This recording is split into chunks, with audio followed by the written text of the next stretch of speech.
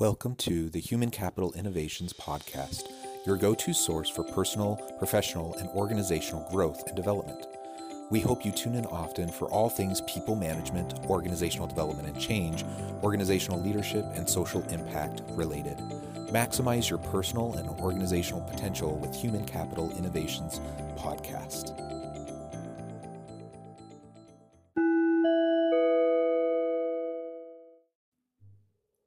Welcome to the Human Capital Innovations Podcast. In this episode, I continue my discussion with Freshworks about employee engagement during the scale-up process.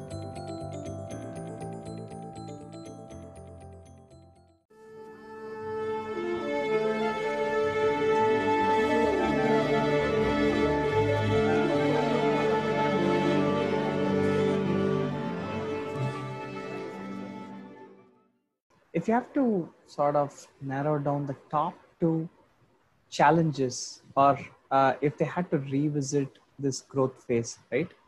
Doing what could have sort of helped them prepare the organization for them to bring in all these people? Is it more about being clear on what their approach of first principles about what is okay and what is not okay? In other words, this is what we call as culture.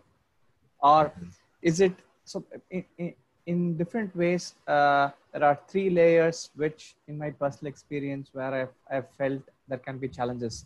One is operational, second is strategic, where you and I don't have alignment on what the company should be doing. The topmost comes to be like people, right? So people in terms of, hey, do I basically trust you on this decision? Can we work together? So where do you think in this case the challenge was? Was it on the people layer? Was it on the alignment on strategy? Or was it more on operational way of working things? Really, that's a great question and comment. All three layers had problems, for sure. But I think the biggest challenges came from the leadership. So there was great positive movement on the lower levels of the hierarchy in terms of managers and supervisors. But the C-suite, the executive leadership, there was so much inconsistency in terms of communication, so much inconsistency in terms of mission, values, culture. That people didn't, people were nervous constantly. And lower level managers were always worried about their jobs because they were getting conflicting information. So I think to your first part of your question, what could they have done? What should they have done earlier? Basically, they shouldn't have waited until they had 2,000 employees, or more, to bring someone like me in to help them. Whether they needed to bring someone in external, an external person in or not, they needed someone. They could have hired someone with that expertise to do it internally, and that would have been fine too. But they didn't address it early on. So what I would say to any organization, even if you have 5 employees, you should be looking at engagement and satisfaction metrics, and you should be measuring it, and you should be addressing those issues. Certainly, as you grow, if you get up to 20, 50, 100 employees, you absolutely should be doing that. And when you get to the point where you have hundreds and thousands of employees, if you're not doing that, I can almost guarantee you're going to have major problems. Just the fact that they weren't doing that was a major indicator of all the problems that they were facing. Got it. Go ahead. Yeah. Was it more engagement, measuring engagement is something which is more of a lagging indicator, right? So in terms of a leading indicator, right? What do you think will be more foundational in doing something which results in, like, say, better engagement? Is it the aspect of as people call out, like clarity of where we are going as a company and alignment on that? Or is it more of psychological safety that, hey, yes, there are a lot of things that is ambiguous in terms of the goal of where we are going, because we are going behind certain opportunities which are not 100% figured out, etc. But but hey, you know what? That doesn't mean you're going to be affected by this, right? So that's the psychological safety zone, which so in each of these cases, the company could have taken either one of these stances, right? So if I have to sort of go back to the company, or if I'm the founder of the company, what do you think I should have done more as a leading, something which impacts the leading indicator? While I understand that, yes, I measure the engagement, I get to know that something is wrong, but how can I be in a place where I know that I'm working in a direction where the engagement is going to be good? Yeah, great question. I mean, ultimately, we won't know until we measure, right? Until we do the analyses. But there are basic principles that are pretty much universal in terms of communicating expectations, in terms of creating, like you referred to, psychological safety, right? People aren't going to be committed to an organization if they feel unsafe, and they're not going to be creative and innovative if they feel like they're going to be punished for any little mistake they make, right? So they have to feel safe to try things. They have to feel safe to share their opinion. They have to feel safe. They have to feel that they trust their leaders because their leaders are proactively communicating with them, right? And so as organizations keep those basic principles and concepts in mind as they're going through those early scaling processes, and simultaneously putting in, again, thinking of outcomes, identifying key metrics, productivity and performance metrics, and then putting those things in place so they can start measuring them, then they can be proactive about looking at trends over time and understanding how things are shifting. At my university, for example, now we're not a start, we're not going through scale up, we're not a startup, it's a different context, right? But at our university, for example, we're part of what's called the Best Colleges to Work For survey. This is a US national survey that so many universities participate in, similar to like what I described with the Gallup, where organizations can participate, they contribute their data to it, then they get reports back and they can see how they compare. And they can track things over time. That's the same type of what we're doing at the university. And we do it every year and we get our data back. And so, some employees at the university, some faculty, some staff are super skeptical about it because they don't see any change over time. They see problems that persist from year to year to year. And in some cases they dip, in some cases they go up a little bit. But one of the questions that's included in that survey is, do the employees trust that the management team will utilize the feedback from the survey data to make positive changes for the organization? And that one indicator, I don't mean to call out my university, but that indicator at my university is not very strong, meaning the common employee, the average employee, doesn't really trust that leadership is going to do anything with the data. They're not going to do anything with the information. Now, I don't think that's true. Personally, I think our leadership team does care about the data and that they are trying to make positive improvements. But if the average employee doesn't believe that, if they don't trust that, then you're not going to have good outcomes, right? It. So that's sort of a indicator which you sort of identify and then go back and at least start investing. Maybe it could be like a communication aspect, right? You're doing something, but people are still not feeling so maybe you should be over communicating. That could also be the intervention, is your point. Yes, absolutely. I'm a big believer in transparency, and I'm a big believer in communication. And if you're going to err in terms of your communication strategy, if you're going to err on the side of over communication, because when there's not enough information, or people perceive that there's not enough information, regardless of what the reality is, if people perceive it, they perceive a vacuum of information, they will start to fill the vacuum. They'll start to fill the void. They'll start to gossip. They'll start to share their own conspiracy theories. They're going to fill in the gaps that they feel are there. And usually it's not going to be in a positive way. Usually it's going to only hurt the organization. So communicate, over communicate, be transparent, engender and foster trust. These are all just really core elements that any organization is going to face, but particularly a rapidly scaling organization. There's just so much uncertainty. There's so much concern that people have about the situation, and there's so much constant change that's occurring in that environment that you have to take really proactive measures to develop that trust and to maintain it over time. Yeah, I think great question. Talking about the example that you were talking about that company.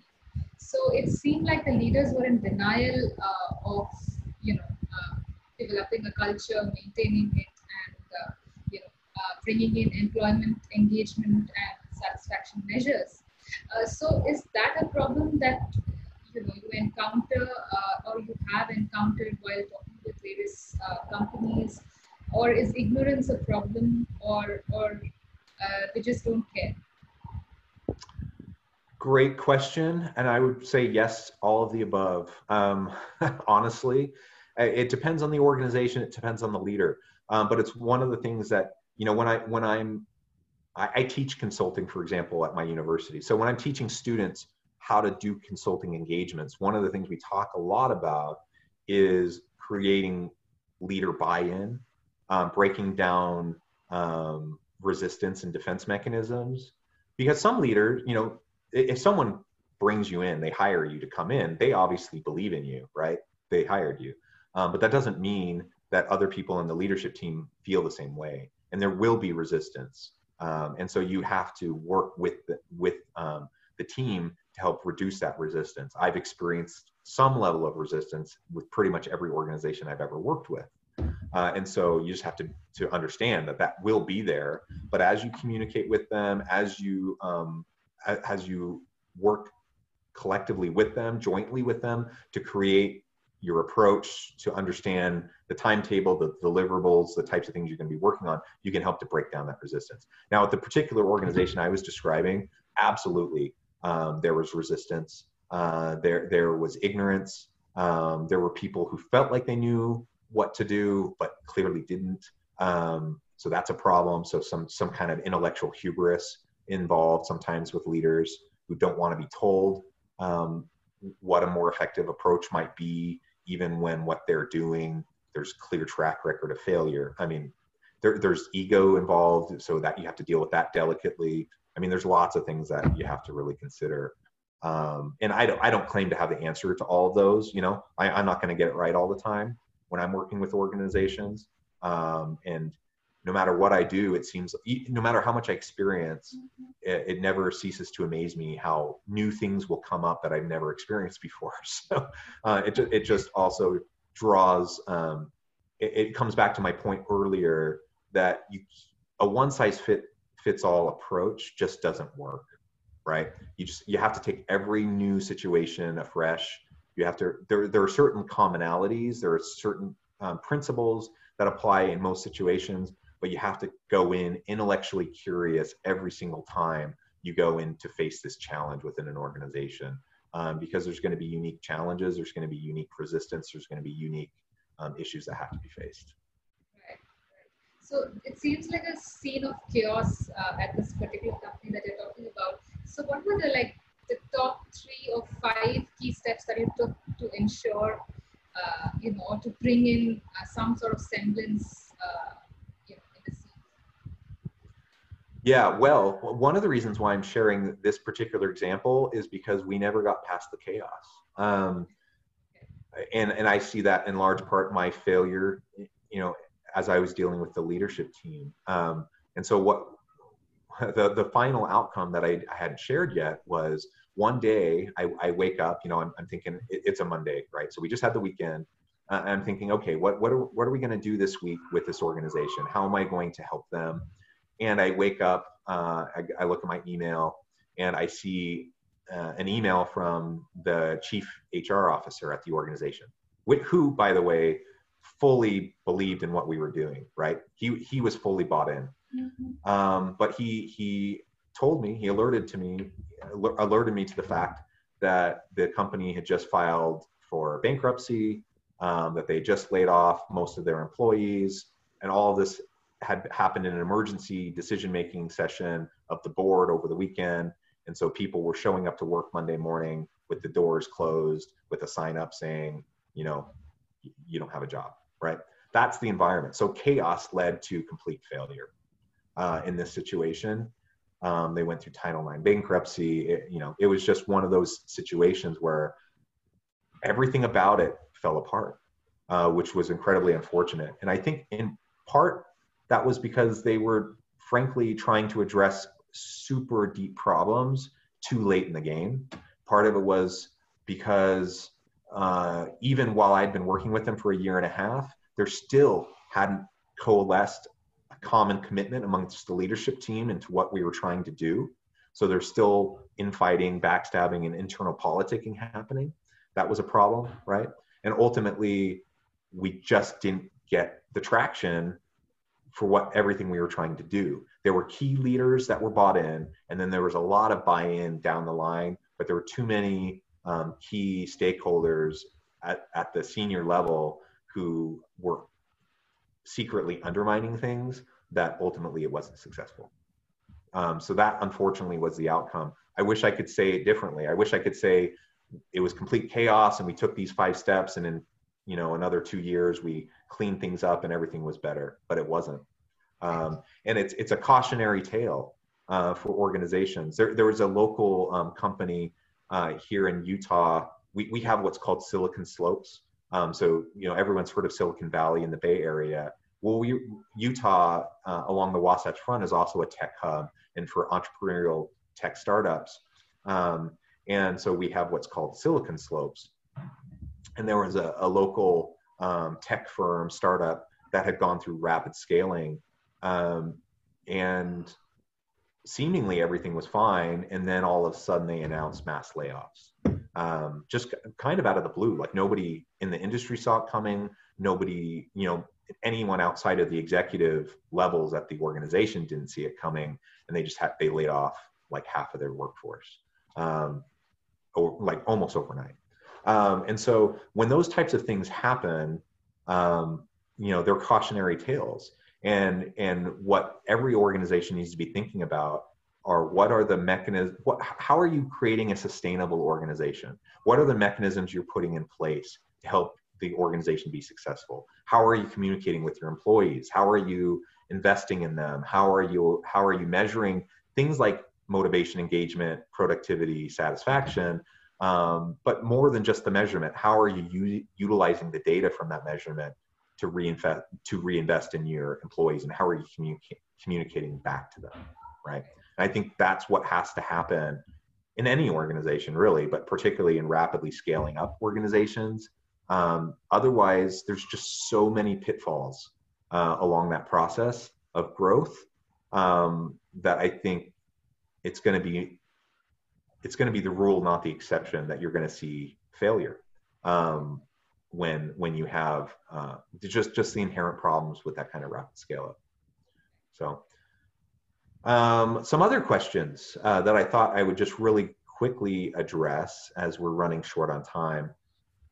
How can scaling up a company to measure engagement and satisfaction, how can you go about doing that? And really, it can start super simple. You don't even have to do a formal survey. It could be informal discussions and conversations.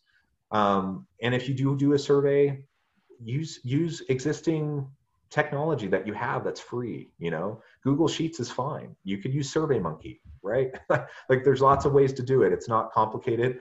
But what the more important thing is that you do something, that you start early and that you be consistent. And then over time, you can start to build your capacity and the complexity of what you're doing so that you can have even deeper insights. I think that's just really important. Start simple, be consistent, develop it over time. What can HR leaders do in terms of thinking about employee engagement and satisfaction? What can they do to create comprehensive systems within their organization?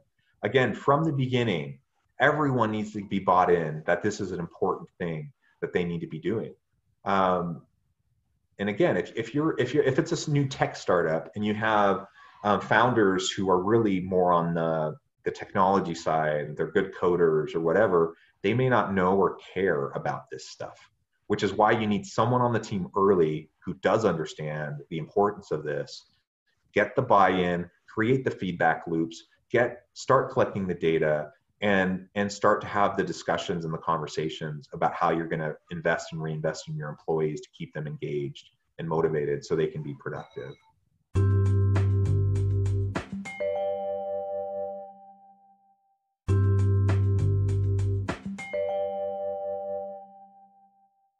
How often should you measure? I would say at a minimum, you do it yearly, right? If you have some sort of a systematic approach, at least yearly to track trends over time across divisions, across domains, across direct reporting lines, those sorts of things. But I'm also a huge believer in more continual feedback loops. And so if it's a big long survey that you're trying to do, or big long interviews that you're trying to do, it's not feasible to do it, constantly. You can't do it monthly. You can't do it quarterly even. That's just too much time and energy. But if it's a fairly simple approach that you're taking, then yeah, collect frequent data, give regular, consistent feedback and frequent feedback to people, and employees will value that.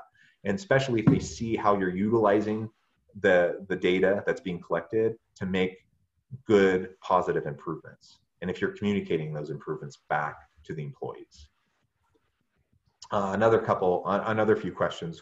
What should you do if you find that your measures are not actually giving you the desired results? This is the assessment challenge that every organization faces. I honestly don't know of an organization that isn't trying to do better at this. And what it comes down to is you always have to be thinking about what your outcomes are that you want, and what are the metrics that you're measuring to know if you're getting to those outcomes, and is there clear alignment? And when there's not clear alignment, you have to tweak and you have to shift over time. And that means you have to be looking at the data on a regular basis. There's no substitute for consistency here. You need to be doing basic analyses to measure the validity of what of your metrics and the desired outcomes. And as I mentioned just a moment ago, you also have to be thinking about the utility of what you're doing. Because, I wear a couple hats. Like on the one hand, I do consulting work, right? And everyone's worried about time and cost. On the other hand, I am a professor and I do academic research. And so when I'm doing something in terms of academic research, I necessarily have a different lens in terms of utility, because there's a certain rigor that is necessary in order for me to do research that I can then publish in academic journals. But when I'm with an organization, working with an organization, they don't necessarily care about that same level of scientific rigor. They want something that will give them good outcomes. And so the utility equation is different.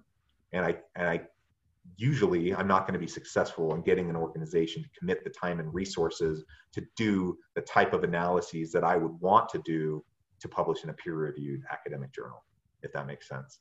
So just always be thinking about the utility equation. What's the cost involved with what you're trying to do with your measurement versus the benefit and the outcome for the organization. Do your approaches to measuring employee engagement and satisfaction, do they depend on different contexts? And the short answer is absolutely it does. I referred to this earlier in the model that I shared. Size of company and headcount, geographical location, things like expansion, funding stage, economic conditions, geopolitical, socioeconomic. I mean, there's so many different contextual factors that lead into, what your analysis is going to show and how it's going to impact your organization. So absolutely, you need to be thinking about benchmarking with your industry, benchmarking with your geography when possible. And if you have someone in the organization that has the quantitative competencies to do the data analytics and the statistical analyses, you certainly should try to build in those types of context variables into your assessment models that you're going to be building over time. But that starts to get into a lot of complexity. And I will acknowledge that most organizations don't have the expertise to deal with that kind of complexity in their modeling. And so if that's the case for you, you know, if you are a smaller organization, or you don't have the capacity, or you don't have the time for someone to devote to that kind of level of rigor in your analysis, that's okay. You can still start simple, expand your capacity over time, and to the extent possible, even if it's just a matter of basic descriptive statistics, benchmarking across industries, across geographies, across divisions, that will still be very helpful, and it'll help you. You can still start to identify some patterns in what you're seeing. And so I would absolutely recommend that every organization try to do that to the extent possible. Another question, would the fundamentals be any different for a 100-member company versus a 500-member company, or 1,000 or 10,000, right? The answer is, of course, again, context matters. So size matters, and how you're going to be going about doing it. And I should add that influences your utility equation, right? Mm-hmm. So it's one thing to collect data with 100 people in terms of opportunity costs, in terms of time involved in collecting the data, running the analyses and everything. It's one thing for 100 people versus 500 or 1,000. So the utility equation shifts over time, but also the complexity of the HRIS system that you need to use. And while I might use a Google form to collect data when I have 20 people on the team, when I have 100 or 1,000 people, I'm not going to be using a Google form anymore, right? So now I need to have more robust technologies that I'm using to facilitate the data collection and analysis and the feeding back of the data. But I do think the fundamentals tend to be the same in terms of the key questions that I outlined earlier, and kind of the steps to measuring engagement, the types of questions that you need to be asking, and thinking about the metrics and the outcomes. All those fundamentals are the same, but the complexity of the system that you're going to put the complexity of the system that you're going to put in place, and the processes that support it, those will get more complex as you scale up and as you have larger organizations. I think that's absolutely true.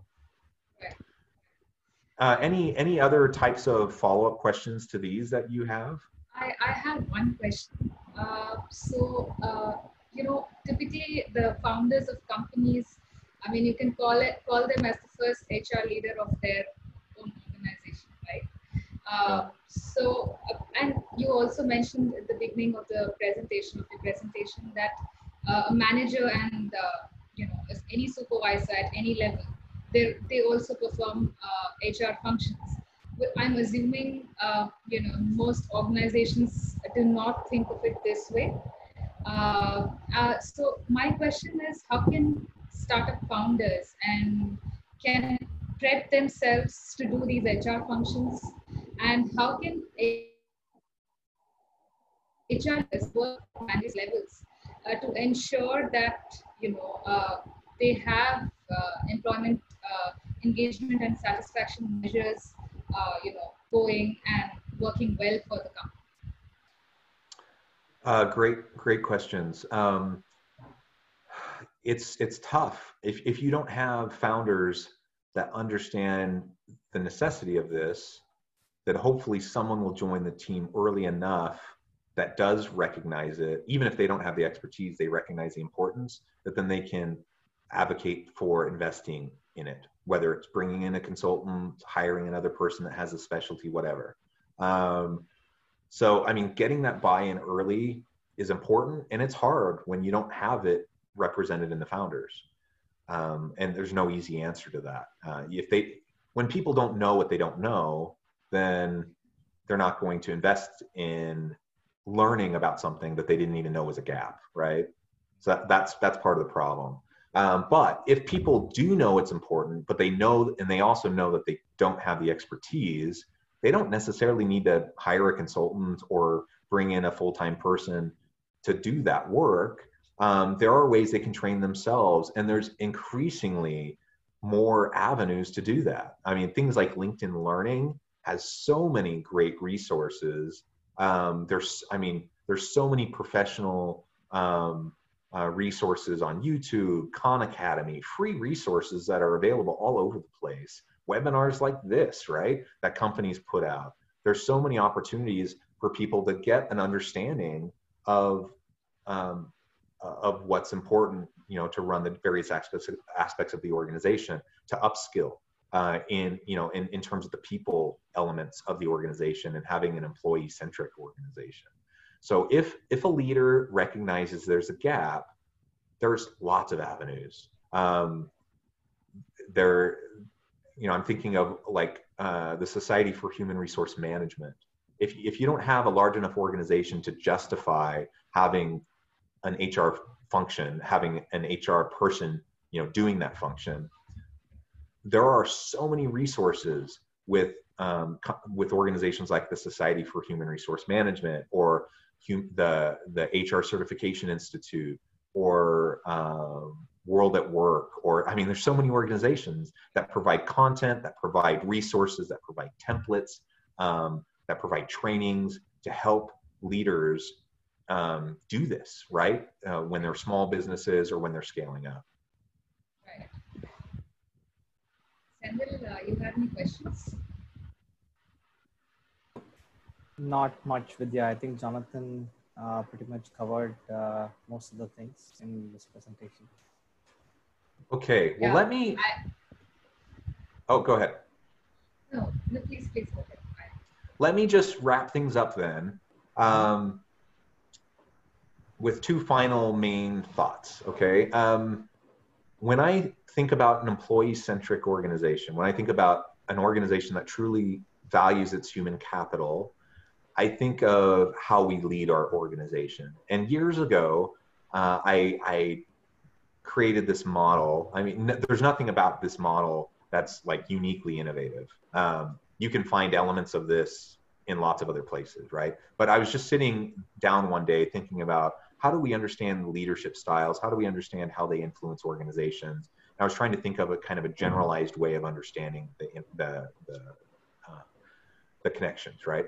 And for me, it comes down to intellectual humility. It comes down to an attitude of lifelong learning, and it comes down to leaders recognizing the value of their employees and being willing to support and lead them by serving them.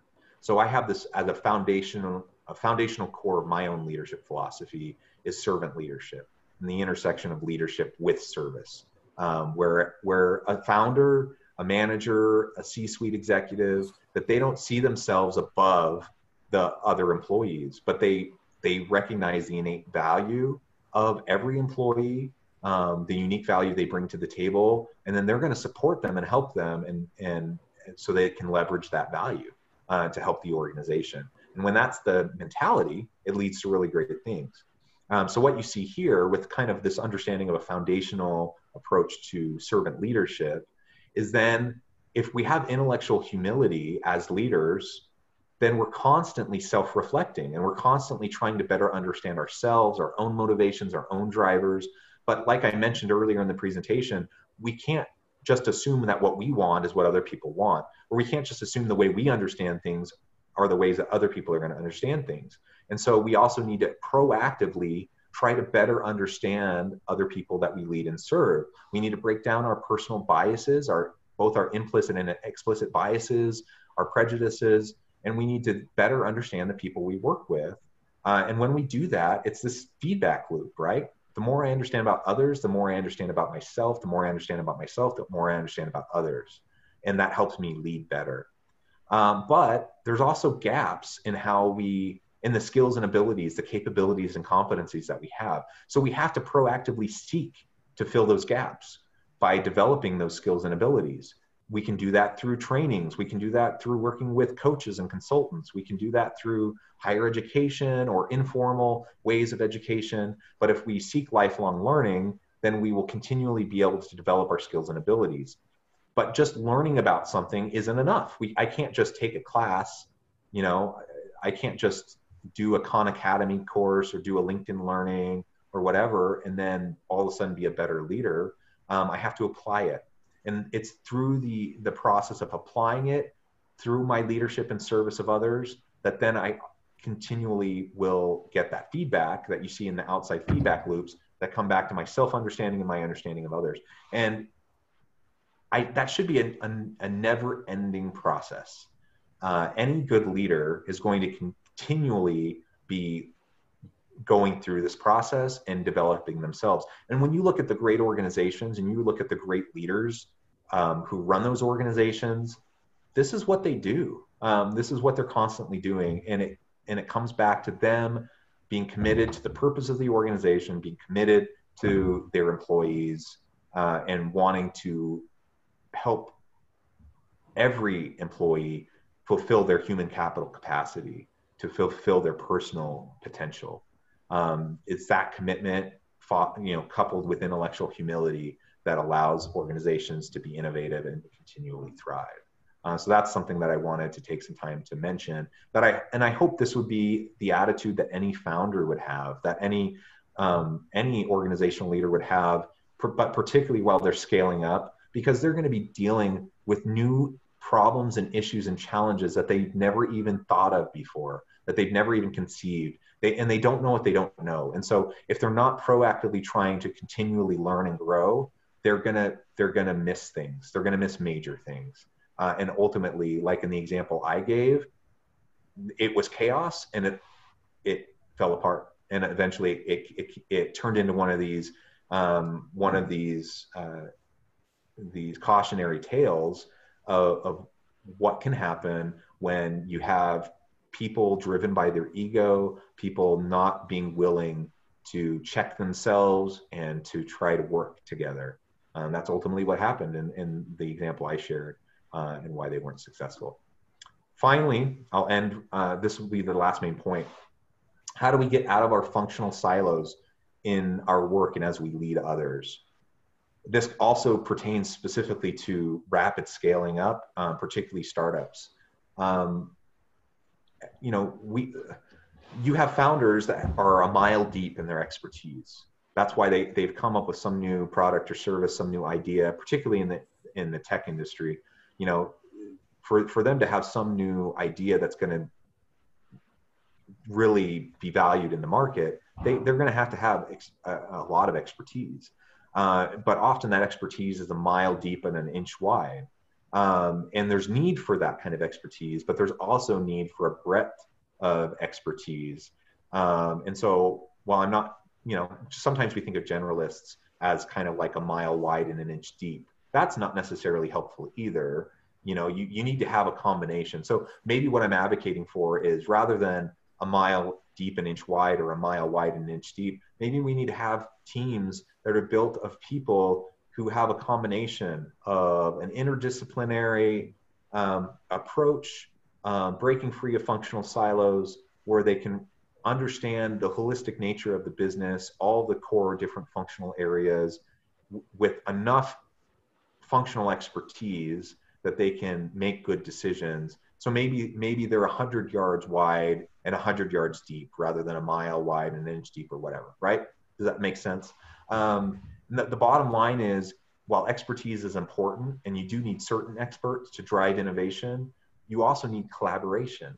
And when people get stuck in their silos, collaboration isn't happening. And people aren't talking, getting outside of themselves and getting outside of their own expertise and their own understanding. Most new innovations happen not because someone is a genius and comes up with the new thing that's going to change the world. It usually happens because you get two smart, intelligent people who have different areas of expertise that talk to each other and see a new connection that nobody previously had seen. It's those new connections that are the innovations. And then you build out those connections for the new startup venture, right? So that's more of what we need. And for organizations to scale, they need to work closely together and they need to collaborate well together. So that's what I would advocate for generally, is find a way to break free of our silos, foster foster a leadership style of servant leadership, and foster an organizational culture of knowledge sharing, of innovation, and being employee centric. And I think when organizations can do that, that will lead to more long-term sustainable growth within the organization.